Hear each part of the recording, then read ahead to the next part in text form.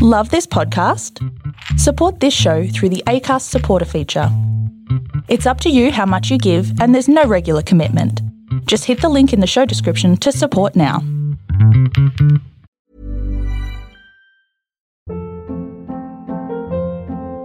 Hold up. What was that? Boring. No flavor. That was as bad as those leftovers you ate all week. Keke Palmer here. And it's time to say hello to something fresh and guilt-free. Hello Fresh. Jazz up dinner with pecan-crusted chicken or garlic butter shrimp scampi. Now that's music to my mouth. Hello Fresh. Let's get this dinner party started. Discover all the delicious possibilities at hellofresh.com.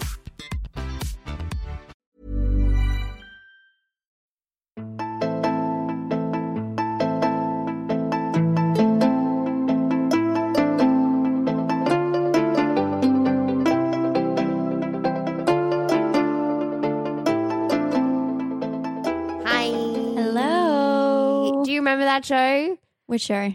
Oh, Most Popular Girls in School. Oh, yeah. Hi. Hi, bye. Yes, I still say hi and bye like that all the time. That was a banger of a show. It's such a banger. And then it just got really weird when they started doing like sponsors in the middle of them. I didn't get that far. Didn't get that far? I did. Into the Barbie doll show. Oh, I mainly liked because there was one of the characters was the teenage Ariel doll. Oh, yeah. You remember? Yeah, I do remember.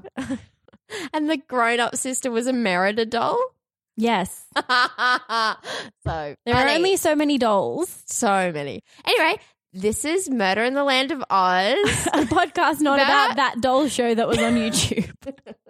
I'm Jazz. I'm Ellen. And yay! We're going to talk to you about murder. Did you have a shout out to start the show I off? did have a shout out. I am shouting out to friend of the podcast, Brooke. I feel comfortable calling her Haven't the met you, but you're a best rad friend chick. of the podcast. Thank you for buying merch and thank you for telling every person you've ever met about the show. We appreciate it. Speaking of merch, you listening with your ears now can go to TeePublic and search Murder in the Land of Oz and you can buy a t-shirt. It has our full names written on it. You can show everyone you know our full names so they can find us and steal our identity. On a magnet. There's a phone case, a pillow if you need it. Get cozy with Jess, Ellen, and a little bit of murder. Always. Oh, no, I didn't get red lipstick on the microphone. That's good. So some breaking news tonight was there was like a horrible triple homicide in Perth. There's no information, but it looks like there's a 19-year-old kid that's in custody at the moment. There was 2 women and a man that were found dead in Ellenbrook. Oh, yikes. Yikes. That's your name. That's with my Brooke name on and it. with Brooke's name. Whoa. Do. So we'll get some more information about that over the next couple of weeks. And also a body was found in a wheelie bin in Melbourne. So there's really no information about like what age the remains were. I guess they're going to have to get like a bones lady in. Yes, a bones lady. I believe that's the technical term. One of them Kathy Reichses. An anthropologist, yes, maybe. Forensic anthropologist to examine the remains, and I guess we'll find out who it is. But they are opening like all the missing persons reports so they can try and find it because the body looks like it's been there for about 15 years. Yeah, which is... Yikes, that's a long obviously time. Yikes, but also fantastic that it was found because there is quite a few missing persons that it could be. So Closure is important. It's important.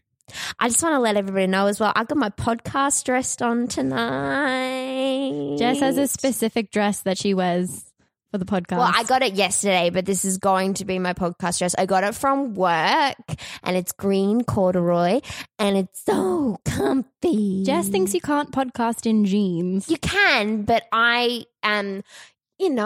hormones. I'm going through a big stage at the moment where I'm inhaling every single thing I see. And I am above average weight at the moment for myself. So I need to wear muumuus or tents from now on. So I support your muumuu and or tent life. Thank you. Anyway, I guess we should get onto the case that we're going to do tonight. It's my turn. Aren't you all excited because of how well the last one went? I can hear the cheers. Shush. I can hear the cheers. Silence you. Of you nearly 1,000 subscribers, nearly. Yikes. Thank you, guys. Please get better hobbies. But don't. Continue your probably depressing lives. Anyway, so it's my turn tonight. And just to start off the story, so this is a cold case, unsolved, from 1952 in Brisbane, and it's one that a crime scene I lived very close proximity to for a very large portion of my life. Literally, like, could see it from your house. Pretty much. So it was funny. I was at Patti LuPone. I went and saw Patti LuPone in concert, and obviously, she's the best. Friend of the podcast. Thanks for your continued support. Broadway legend Patti LuPone. Anyway, so I was with my mother, and then I was with my acting teacher from uni, Kate Foy, and we were talking about this new interest that I have that's popped up out of nowhere. And I was like, well, yeah, like I started listening to My Favorite Murder last year, and then this has sort of snowballed into me doing my own podcast. And Mum was like, no, you've definitely loved this stuff for a very, very long time. And I was like, what are you talking about? She's like, do you remember your dad and I used to call you Yana? And I was like, oh, when I was being weird or something. She's like, yeah, we used to call you Yana after Yana Vent, the current affairs presenter, because you used to get obsessed about murders that were reported on the news. What age range was this? Like 5. Messed up.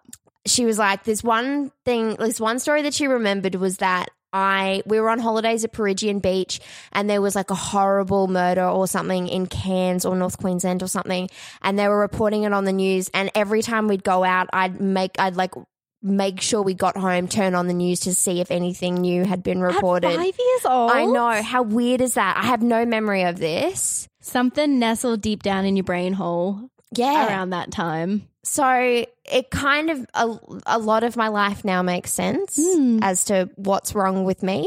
I'm still waiting for that penny drop moment. That penny to drop of like, why do I do this? Why am I like this? Why? Me lying awake in bed at night, every night, going, why am I like this? Rejoice. So when I was fortunate enough to go to Wilston State School when I was a child, it was okay. Nobody liked the arts there. It was mainly about academics and sports, so I didn't fit in.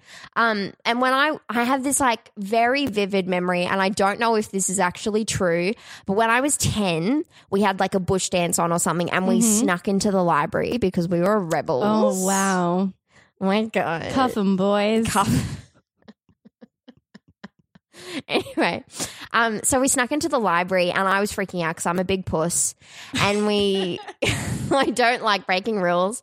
And we started to tell ghost stories, and this girl she was like a popular girl at school, and we weren't friends, but I really wanted to be friends with her. She started telling the story about this apparent murder that happened across the road from the school. And she's like a young girl. She was coming home, and she got off the tram, and then she was walking home, and then she got killed. And I was like baffled, to say the least, and like freaked out. Like, had this happened recently? Was there a murder at my school and I didn't know about it? So I was going to start investigating. So where did I start? My mother. So I asked my mum when I was like 10 about a murder committed near school, and she said that a young girl was killed after she'd gotten off the tram at the top of the hill at Days Road and had walked down Thomas Street, and that it was a long time ago and that I shouldn't worry about it. And then I realised, oh wait, the apartment building that I live on is on the corner of Thomas and Carberry Street. Yikes. Big yikes. So up until recently, Betty Shanks was a ghost story to me. A girl walking home and a monster had killed her, because it was easier for me to believe that a monster did this to Betty Shanks instead of some guy lurking at a tram stop in a brown suit. Betty Shanks, our victim for the evening, was born in sometime in 1930. And that to me is the saddest part of this whole thing, is that her murder is more noted than her birth. That is so depressing. So we don't know what year she was born. So I went on Find a Grave, and all it says is 1930. So we can go to Mount Gravatt and try and find her, because she's in the I don't even know if her grave is like up there in case it gets vandalized or something like that, because of how prolific this event was. but I'm sure it's noted down somewhere, but I couldn't find it anywhere. So she was a psychology graduate from the University of Queensland, and at the time of her murder, she was a clerk for the Commonwealth Department of the Interior. She lived at 54 Montpelier Street, Wilston. She was happy and well-liked by her friends and work colleagues. Her home life and her relationship with her parents and younger brother was very important to her. She had a few close girlfriends that she went to the pictures with, but she didn't have a boyfriend. In early 1952, she is quoted to having said to her father, "There must be something wrong with me. Men don't seem to be interested in me." Same. Doll. Me reaching out to Betty Shanks across time to like high five her. Yeah. I don't know what it is. It's because men are shit. Oh, yeah. Solved it. So 1952, apart from being murdered, was a very big year for Betty Shanks. She had earlier in the year won the lottery. What? Literally. She won a half share in the winning lottery entry of so she won £3,000. So in today's money, that's $250,000. No. I know. I'm so shocked.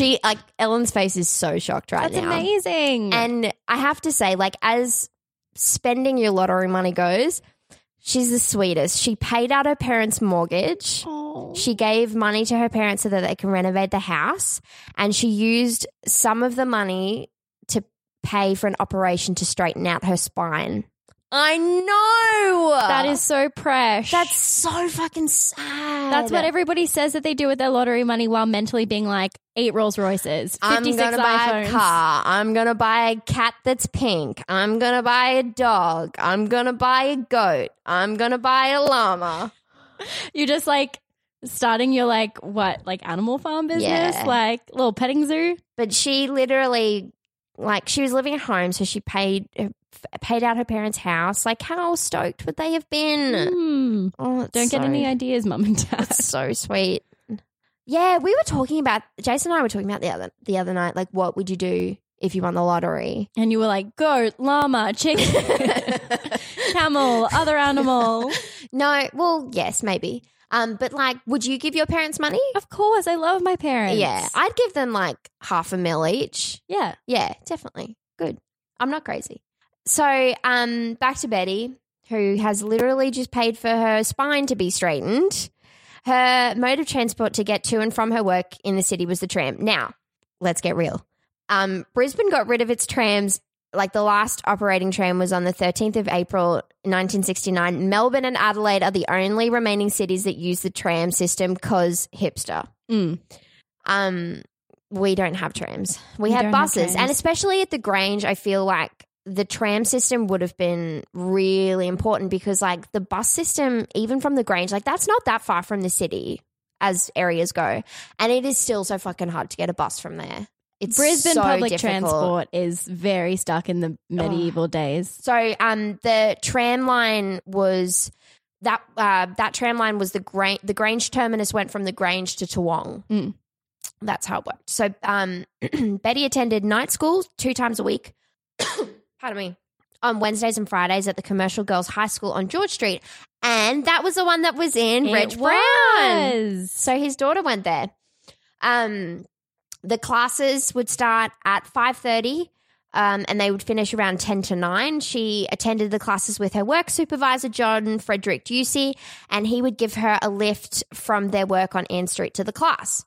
So Friday, the 19th of September, Betty, Mr. Ducey, and 9 other students attended their class in personnel practice.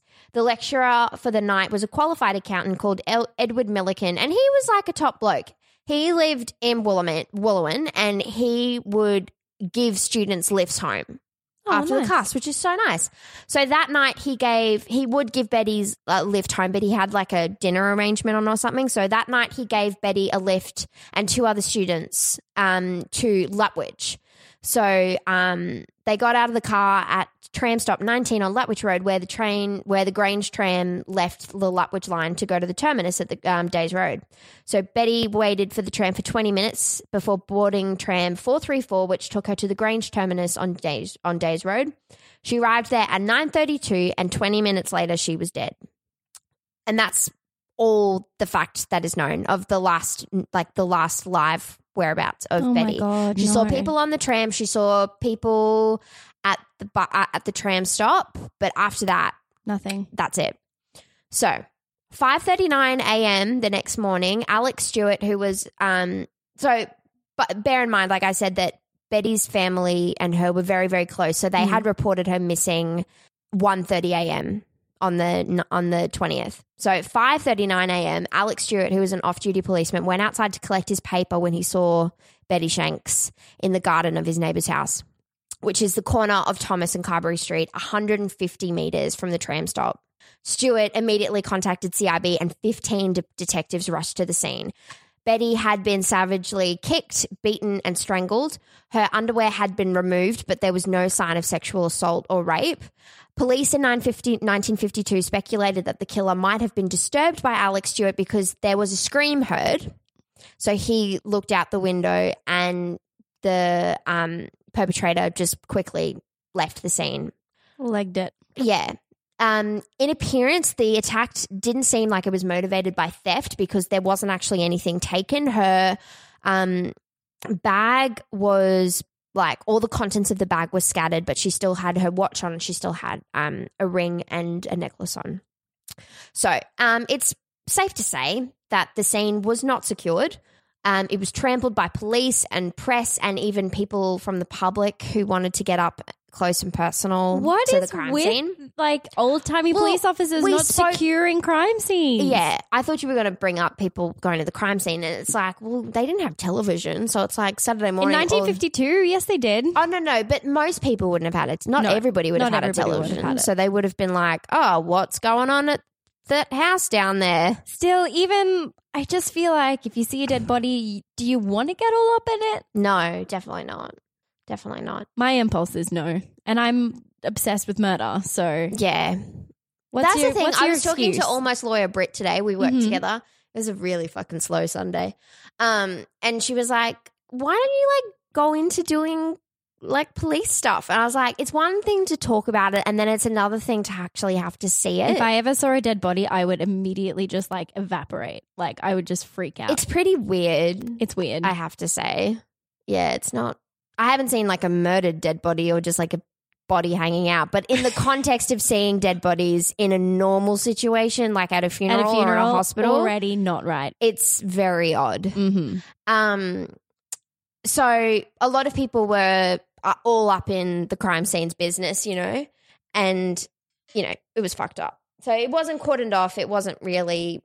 There was, you know, blood spatter that was on the pavement was compromised because all these people were walking all over it, because the theory is that she was pitched over the fence. Oh. So she wasn't killed in the backyard. She was killed on the sidewalk and then pitched over the chucked fence. over. Okay. So the community became really, really concerned. The murder of Betty Shanks was really brutal. Like, I read I Know Who Killed Betty Shanks, and I got about – I will be honest, I didn't get all the way through it because I found it was – he focused on one subject, which we'll talk about, but I didn't really get all the information that I needed so I had to go to other sources. But I did start I Know Who Killed Betty Shanks, and I will get the man's name who wrote it. Come on, Kendall. Ted Durs, I think his name is Ted Durs. I'll take your word for that pronunciation. And in his book, which I don't necessarily agree with, and the police and one of the other people that has written a book about Betty Shanks actually got really upset about, he actually included one of the crime scene photos, which I think is, I mean, at the end of the day, it's a person. I think I remember reading about this kind of controversy when I Yeah. And the fact is none of it was blurred out or anything to protect Betty. Because the fact is, she's a person, like...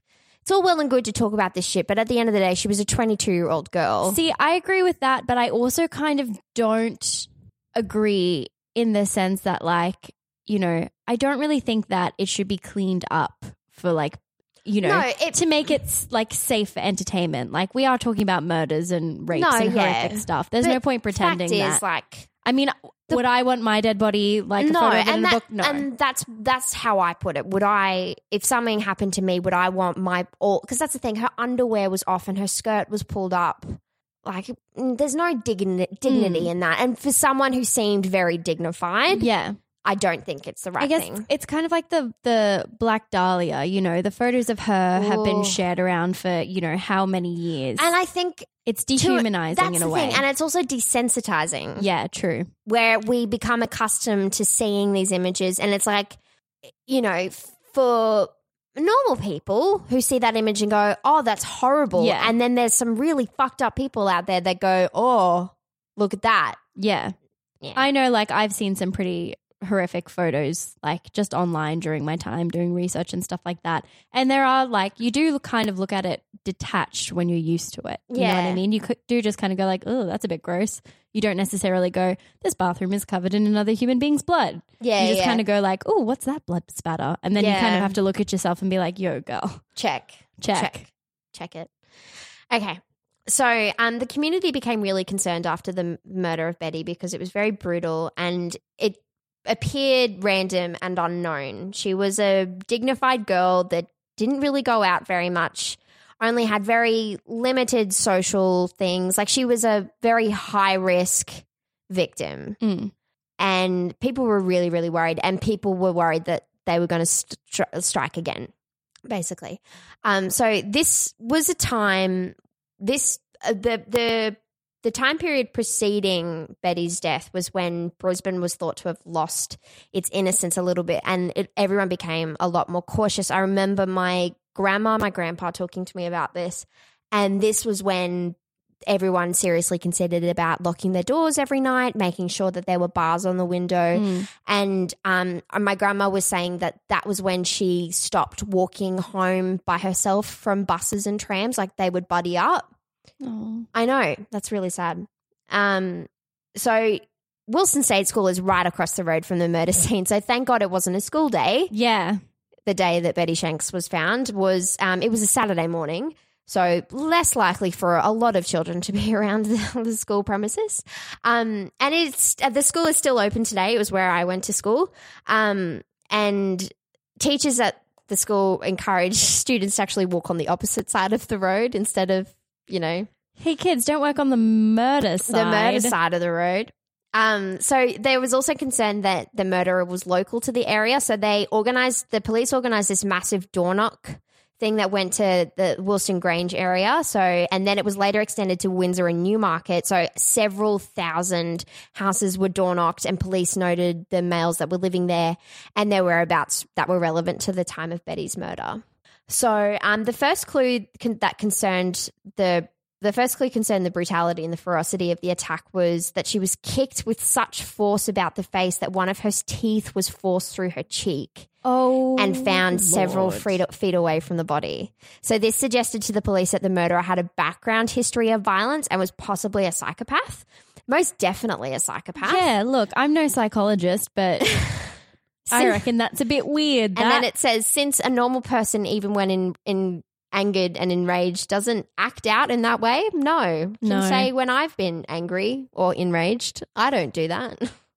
The second clue concerned two bloodied handprints on the upper rail of the property. So this was only a few feet away from the property, which the perpetrator had apparently like vaulted the fence when he departed the scene instead of like going through the front fence, which would have been more likely for him to have been seen. Makes sense. These prints indicated that the murderer had large hands, so most probably a man. And a third clue involved traces of black shoe polish that was found on Betty's face and also her legs where she was kicked during the assault. And this indicated that the murderer had polished his shoes when around about before the murder happened, and some of like the polish was transferred onto the skin. The fourth clue was the most valuable, but at the same time the most puzzling, and it was this patterned mark on Betty's forehead, which was clearly visible in the autopsy. So people were really freaked out, and there was a £1,000 reward for anyone that had information that would lead to the incarceration of somebody responsible for Betty Shanks's death. And this is the most fucked up thing to me. Her bloodied clothes were on display at the Royal National Show. There's a picture of them like in a window display being like, do you know anything?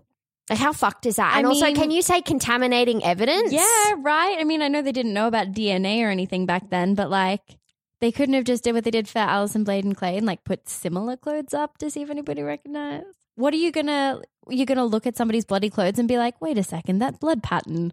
I know exactly who did this. I think it was just, even though not many people needed to be more shocked than they already were, maybe it was that, the shock-inducing. Maybe they go, oh, well, my neighbour Daryl's a weirdo. He might have done it. He kicks people's teeth through their cheek all the time.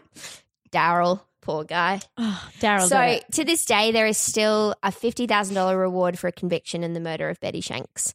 There have been a few people, to say the least, that have come forward to saying that they killed Betty Shanks, but so far all theories have been disproved by the police. So, suspects or suspected suspects or the ones that I'm interested in, but maybe none of them did it. It remains unsolved. I love that show. Those guys are so great. They're so funny. Are you a Shaniac or a Brugara? Which one's the tall, dark and handsome one? Shane. Love him. Also. Oh, he looks like Adrian Brody, but better.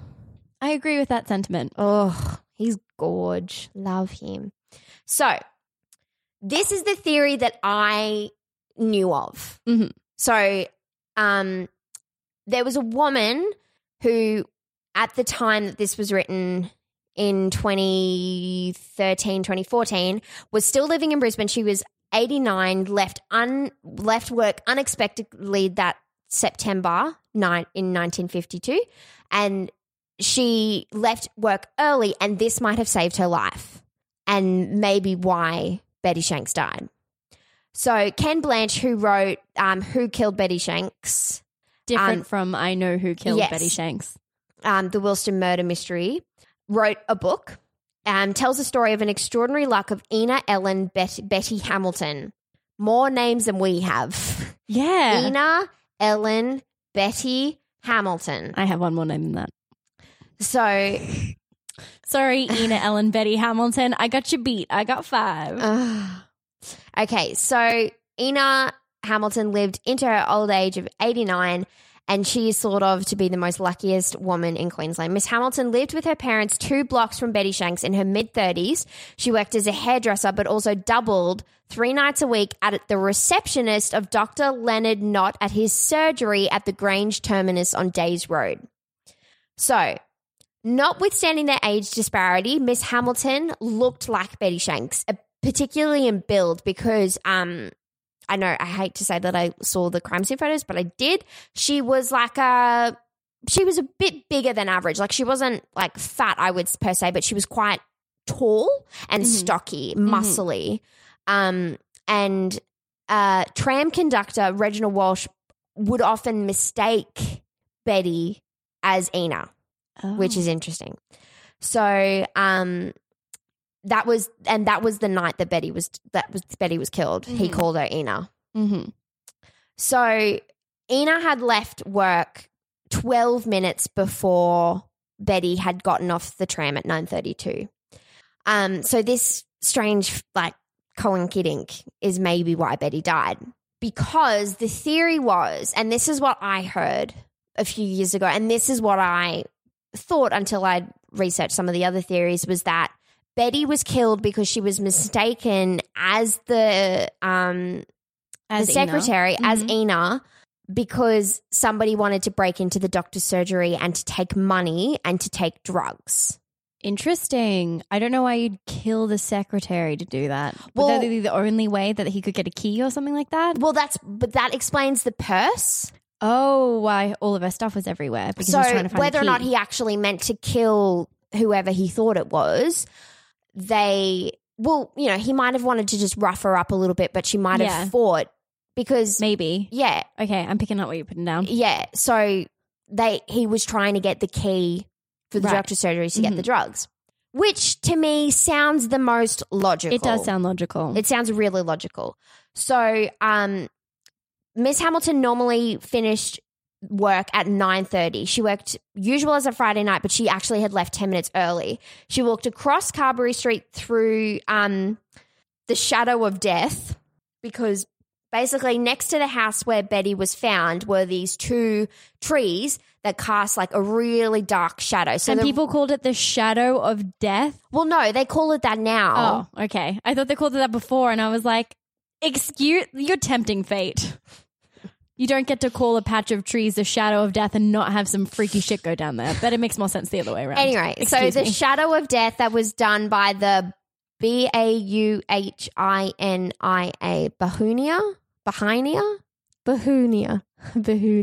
Bahunia trees. So this was 200 meters away from the corner of Thomas and Daisy Street, from Betty's house. So yeah, that's one theory. Mm-hmm. So that was one theory.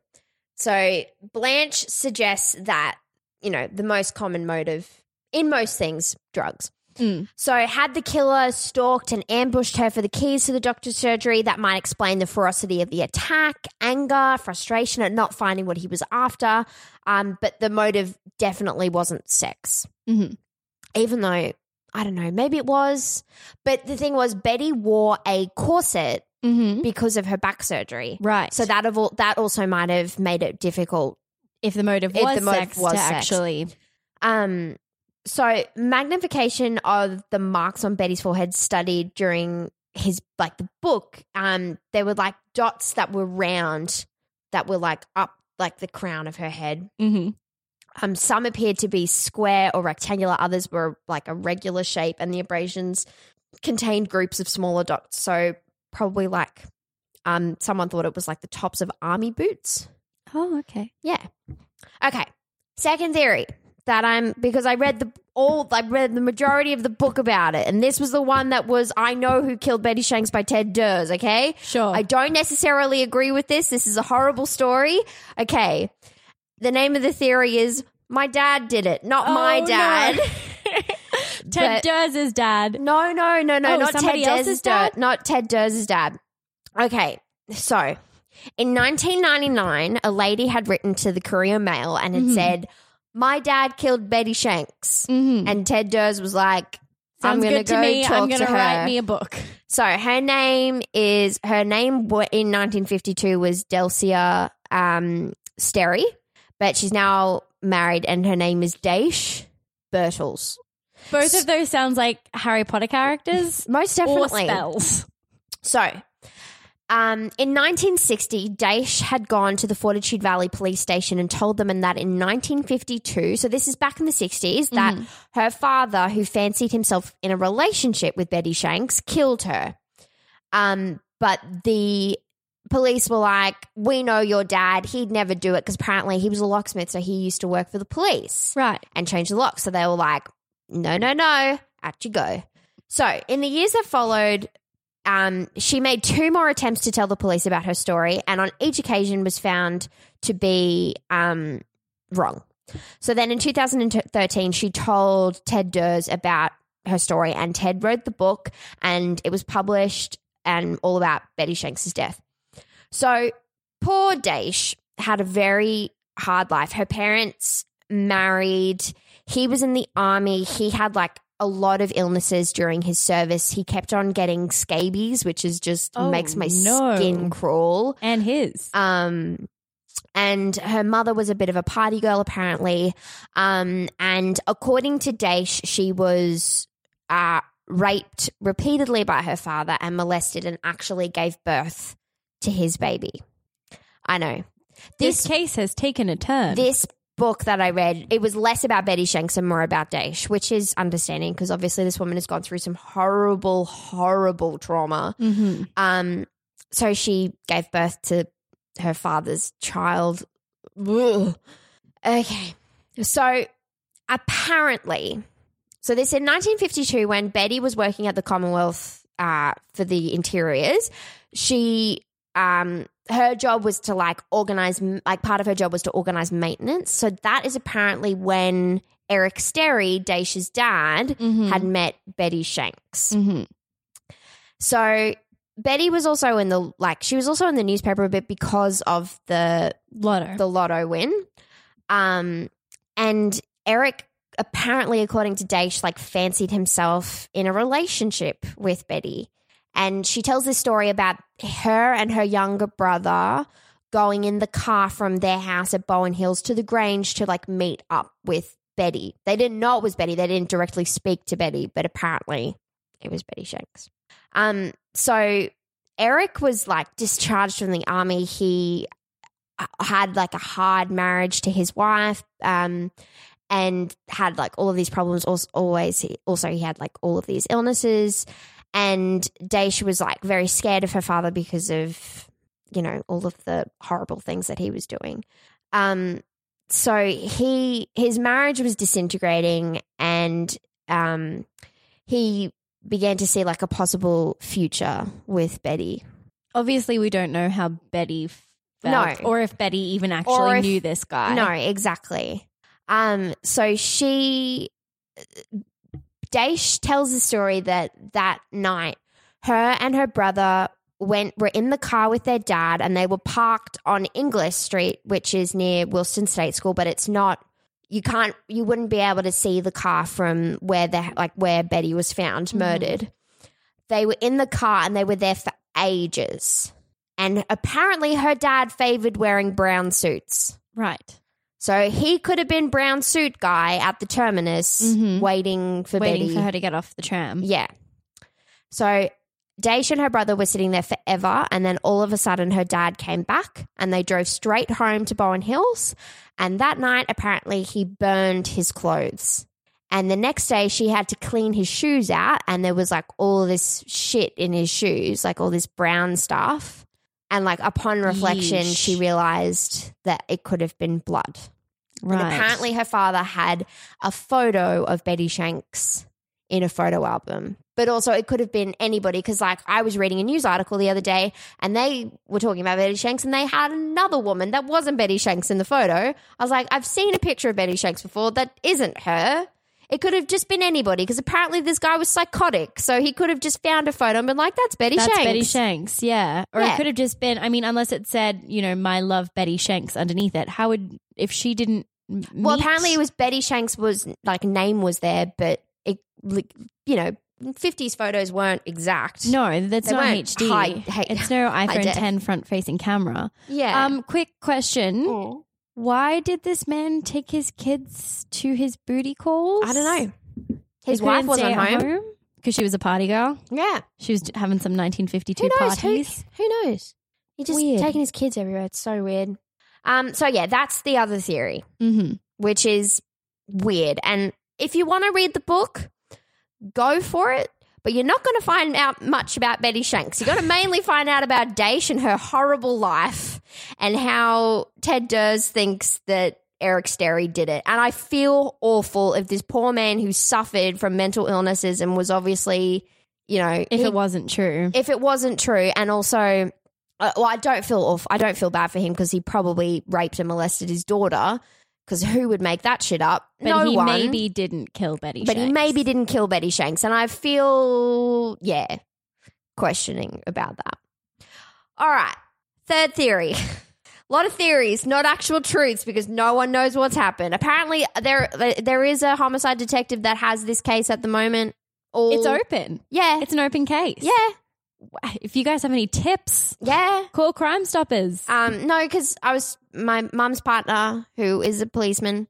Homicide detectives get a certain number of cold cases every year to still look at. I'm not sure how much more information they're going to get. I also don't know how much DNA evidence they're going to get, because it seems like shit was contaminated. Yeah, I wouldn't be DNA testing those bloody clothes that were on display at the Royal Show. Because old mate definitely picked it up and was like, this is weird. Yeah. No. All right. Third theory. Ipswich author Lyle Reed is set to name a former police officer as being responsible for the death of Betty Shanks. Right. Got it. I didn't go too far into the book reading of this, because it feels like he's just picked this up out of nowhere. Right. Okay. So Mr. Reed claims that he solved the mystery of what caused the distinct imprint on Miss Shanks' forehead, which he insisted was caused by a rubber knee pad on the fuel tank of a motorcycle. So he thought that a cop hit Betty Shanks, thought he'd killed her. Maybe accident, maybe not. And then when he heard her moaning, strangled her to finish her off. Wait, was there any evidence of strangling? Yes, she was beaten and she was strangled. She was definitely strangled? Yes. It seems whack. Yeah, it does. That's why I didn't go into it too much, but I did want to talk about it. She was hit with a motorcycle. Yeah. Enough for him to think that she was dead. Yeah. But not enough for her to have any motorcycle injuries apart from an imprint on her forehead. Yeah, and that was the pattern that they thought was from like a shoe print, from like an army shoe print. I feel like considering she was definitely kicked in the face, a shoe print, I'm no detective, but a shoe print is probably more likely than the cap from a fuel part of a motorcycle. Knee pad on the fuel tank of a motorbike. And then he's like, I actually watched him do this thing, and I'll link it somewhere. I'll pop it up on the Facebook, this link to this news story, because it was in QT News. He got the knee pad from a 1952 motorbike. He put some shoe polish on it, and then he brushed it against a piece of paper, and it made a marking. Whether or not it actually looks like the marking on Betty Shanks, I don't think so. Don't know. It just looks like a bit. I was like, that just looks like shoe polish on a piece of paper. I don't know. I mean, the shoe polish, we're 100% sure it's shoe polish, right? Not just generic black stuff. But any generic black stuff could have been used on shoes in 1952. True. Like the composition of shoe polish to a lot of other black stuff now would obviously be very different. But yeah. Who knows back then what the fuck it was made out of? Did they test to find out that it was shoe polish, or were they just like a black mark? It is shoe polish. It's shoe polish. Again, because she was kicked, that feels logical. Yeah, so he goes into like the pins on the knee pad being at like 1.38 millimeters apart and replicates the imprint on precisely. And I was looking at this piece of paper, and to be honest, it wasn't very HD. And I was like, it just kind of looks just black stuff. It could have been made by anything. It's just, yeah. And I mean, when you do an imprint of something, if you do an imprint on a piece of paper compared to an imprint put on like the curve of somebody's forehead with force, like if I delicately brush something on a piece of paper, I'm going to get a different imprint than what I get if I slap it on a wall or something like that. It's also like with The Staircase, that amazing documentary. That's the fucking best thing ever. Also makes me so incredibly mad. But someone trying to replicate something and someone actually doing an experiment is very different. Yeah. If you're actually trying to make a result, you're going to affect the results that you get. Yeah, of course. And if you think that this is the knee pad fuel tank motorbike print and, you know, you replicate that, what else did he test? Did he test an army boot from 1952? Did he test anything else to see if he could get a similar print, or did he just test that? So, riddle me that, guy who wrote this book. And then, because the shoe polish was actually, it wasn't just found on her head, it was, all the black stuff, whatever it was found also on the outer of her legs. Mm-hmm. And he thought that came from a saddlebag on the side of a motorbike. This old-timey policeman is getting around with the filthiest motorbike and saddlebag in history. He's just covered in black grime. So Mr. Reed's theory was that an hour after striking her with his bike, the panicked motorcyclist returned to make sure she was dead. He tampered with her clothing to make the crime appear sexual in nature, but was startled when he heard a loud moan. He instantly placed both of his enormous hands around Betty's throat and proceeded to strangle the remaining life from Betty's battered body. So he took this story to a police officer. He had a visit from a detective, and she saw his whole wall covered in Betty Shanks stuff. He had one of those walls with strings? So, like our image. Yeah. So when that article was written, he was after an agent and a publisher to help him get the book out there for the sake of, you know, Betty's family and the public. And I believe people have the right to know the truth behind the conspiracy and the death of Betty Shanks. I mean, look, not to feed the trolls after midnight, but the Queensland police at the time, as we have learned, not very good. Frank Bishop from the Reginald Brown case was involved in Betty Shanks. So what was his role? He was one of the just investigators. He mainly was on the scene inspecting. The only image that I found, the only image I found of Frank Bishop was he was looking at garbage bins. Right. So I don't think he was really high up. He didn't have much control over the case. No. And those are my three theories on Betty Shanks. I'm going to close with, I think, and this is what I've thought for a long time before I found out about all these other crazy theories. Not crazy, you're not crazy for thinking and trying to help, but I don't think it was a motorbike thing. I think it was the mistaken identity. It sounds the most logical. If she looked like the receptionist, someone was probably like, there's probably drugs in there, there's probably or cash. Somebody had an issue with the receptionist. What if somebody wanted to rape and murder the receptionist? What if somebody had some psychosexual obsession with her? Or what if it was just a random? So I definitely want to read the other book, the Murder of Betty Shanks, but it's out of print at the moment. So I'm going to see if I can get in contact with the author and just try and find it, because I went everywhere and I couldn't find it. But I could find I Know Who Killed Betty Shanks by Ted Durst. So I read that. Very not about Betty Shanks. He doesn't know. We don't know. Nobody knows who killed Betty Shanks. So it's still open. And, you know, this story of Betty Shanks is like it is like a ghost story. It's a fable that is set around the areas of Wilston and the Grange, because once again, I bring up the crime scene photos, and there's a close-up of her face when she's getting her autopsy done, and it is the most horrific thing I have ever seen. I can see it every time I close my eyes, which I hate, and it brings to mind the tragic murder of Eurydice Dixon. Just someone walking home. And it obviously in 1952 was easier for people to believe that a monster had done this. So that affected the investigation. Yeah. Because it's hard to believe that someone is capable of this, but there are many, many people out there that are capable of this shit. I think that it's hard. Again, I don't actually know anything about like detective stuff. But it's hard to say like it was some psycho who just wanted to kill her, because like generally speaking, psychos who want to like rape and murder women for the thrill, like if they do it once, it's because they got arrested. Like it's not the kind of thing that... It's nothing that you stop. You don't get your fix the first time. So you would think that there would be similar, at least attempted rapes or attempted murders or attempted guy in bush being freaky.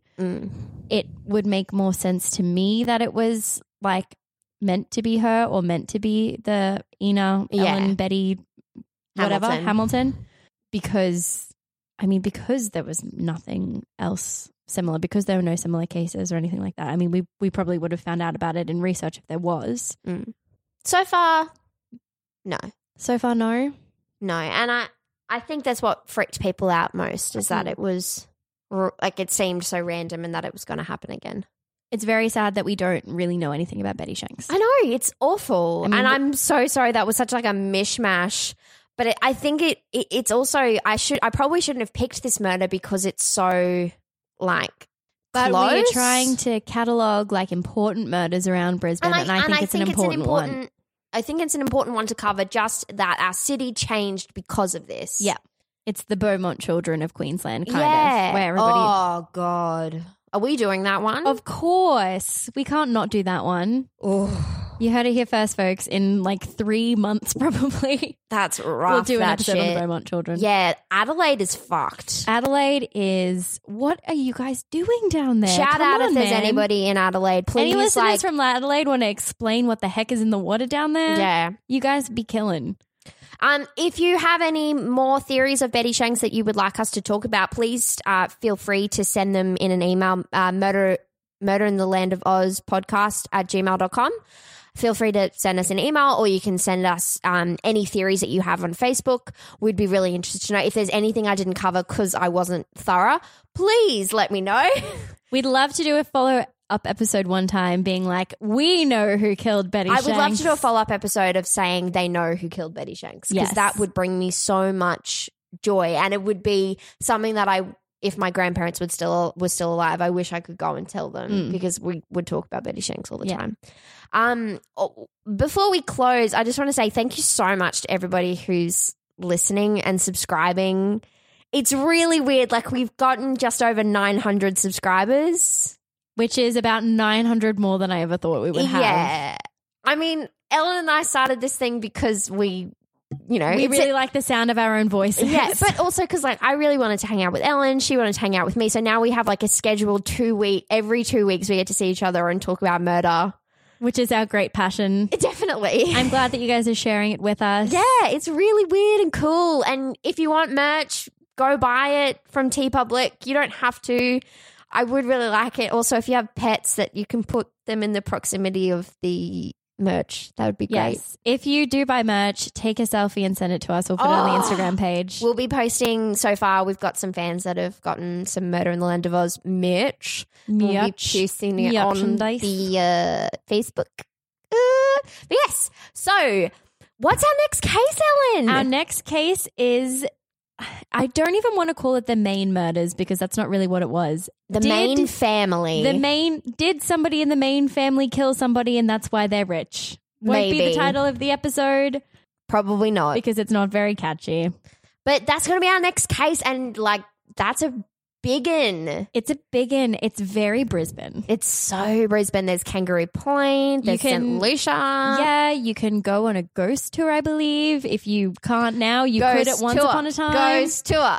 Let's do it. Let's do it. I would love to do a ghost tour. Oh my gosh, Brisbane. if there are fans in Brisbane that want to do a ghost tour, please send us a message and we'll do like a group booking. That'd be so much fun. That would be so whack. Let's do it. Yay! Okay, cool. So you'll see us back here in 2 weeks' time for the Maine murder family something. Someone did something and now they're rich. Bye. Bye. Bye.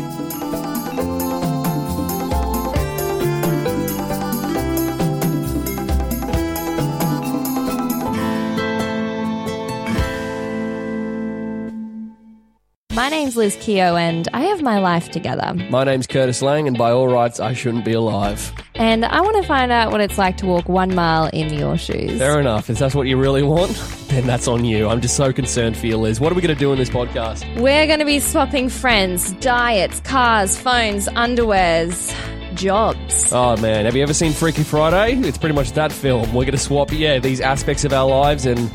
Oh man, I'm really concerned for how it's going to turn out for you, let me tell you. Yes, well, we are going to be every Friday dropping those ones, so put it in your diaries, put them in your calendars, in your notes. I definitely keep a diary and a calendar. That's definitely something I do. I do. I have my life together, Curtis. Well, I don't.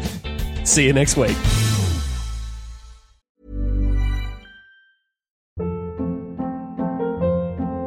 Hold up. What was that? Boring. No flavor. That was as bad as those leftovers you ate all week. Keke Palmer here. And it's time to say hello to something fresh and guilt-free. Hello Fresh. Jazz up dinner with pecan-crusted chicken or garlic butter shrimp scampi. Now that's music to my mouth. Hello Fresh. Let's get this dinner party started. Discover all the delicious possibilities at HelloFresh.com.